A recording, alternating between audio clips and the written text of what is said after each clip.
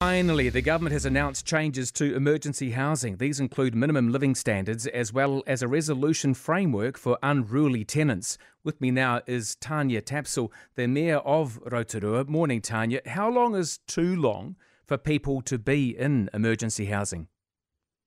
It's always been a difficult one for councils across the country. For us in Rotorua, short-term accommodation in these tourism motels was only supposed to be a maximum of 28 days.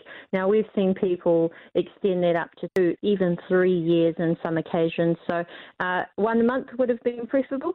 Unfortunately, because of the housing crisis we have, that has gone on longer. So certainly welcome the review. It's been much anticipated, and we do look forward to returning motels to what they were always supposed to be, short-term tourism. Is this the kind of announcement you've been begging for a long time, to get Rotorua back away from housing, back to the motels that we need in order to enjoy your beautiful city? Yes, the community of Rotorua has been crying out for some change, but bear in mind, for those people who have been in motels, it hasn't been satisfactory either.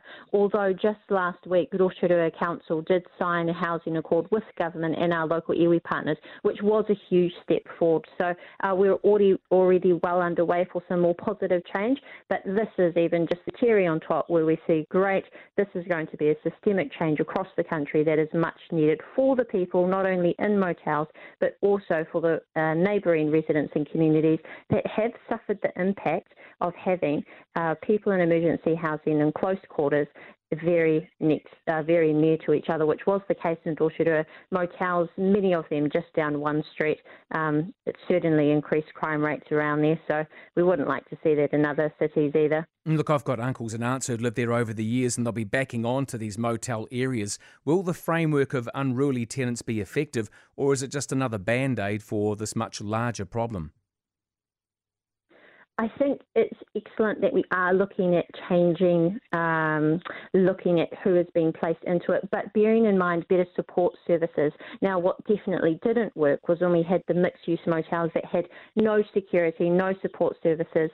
We had a lot of single men going into there, so there was just no management of it, which meant when there was an issue, it was very hard to manage at all, or to give the community confidence that there was going to be change. So we do hope and we expect that this will be a significant difference.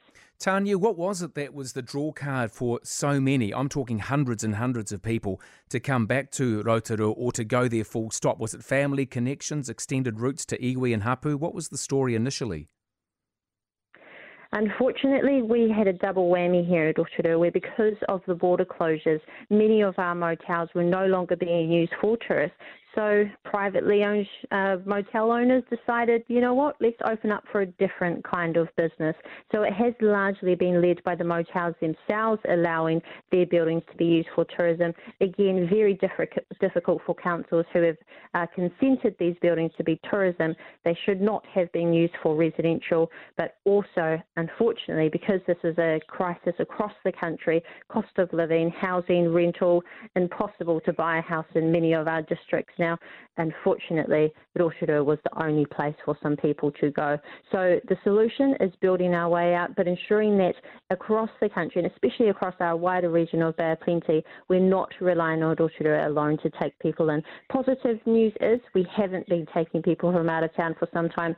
Excellent news is there has been a reduction in up to 20 motels, so we are seeing a positive downward trend. You sound like you're the right person to be the mayor. You sound very positive and very diplomatic. But what else would you like to have seen included in this announcement? Time frames we always do love. It's one of the most difficult things to get out of politicians.